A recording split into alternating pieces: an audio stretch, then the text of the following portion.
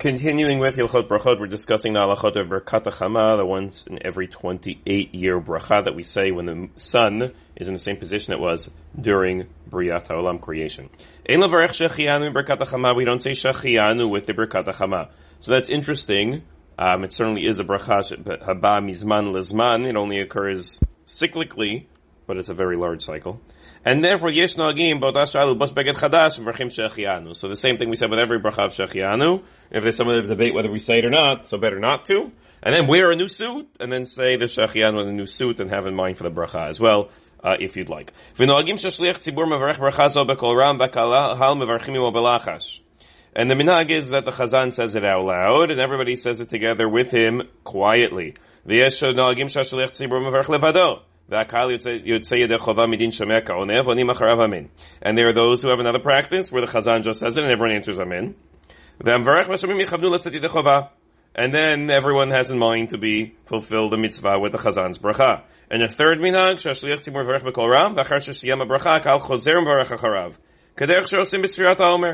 a third minhag is like we do with Sfirat HaOmer. The Chazan says the bracha. Everyone says amen, and then we make our bracha on our own. And each minhag has a basis. The general idea is, what's the best?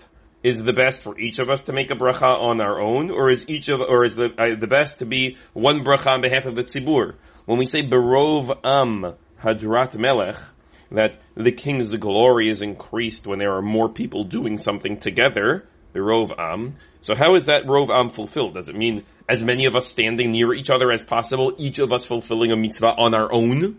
Just happens to be, 100 people, each one doing a mitzvah on their own, just in the vicinity of each other? Or is it no, when we all come together and we do the mitzvah together? So how do we do the mitzvah together? Well, we all answer Amen together.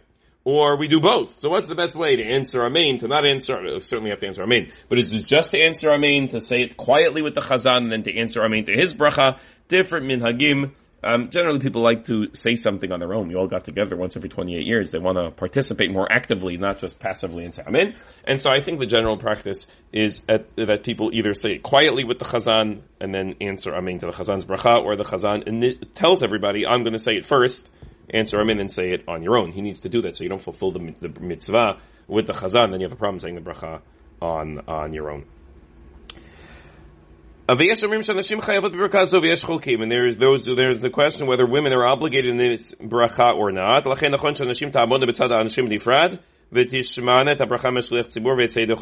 there's a machloket whether women are obligated or not, they shouldn't say the bracha, but because they might be obligated, they should hear a man saying the bracha, the chazan perhaps, and have them in mind. The question is this considered to be a mitzvah shehazman grama? Is it that the time causes the mitzvah? Like Lulav, Sukkah, there's a particular time in the calendar. The time in the calendar, Torah says, on the 15th of Tishrei, Sheikh Lulav, on the 15th of Tishrei, sit in the Sukkah, therefore women are exempt. So too, every 28 years on the Wednesday morning, say this bracha. Or no, is it whenever the sun happens to be in this configuration, that's when you say the bracha? Like lightning, when you happen to see lightning, you say a bracha. Women are obligated. When the sun happens to be in this configuration, so you say a bracha. It happens to be that you can predict it mathematically based on the calendar. And therefore, women should be obligated. Since there's a machloket, women don't, but they try to be yotzei the mitzvah through others. Have a wonderful day.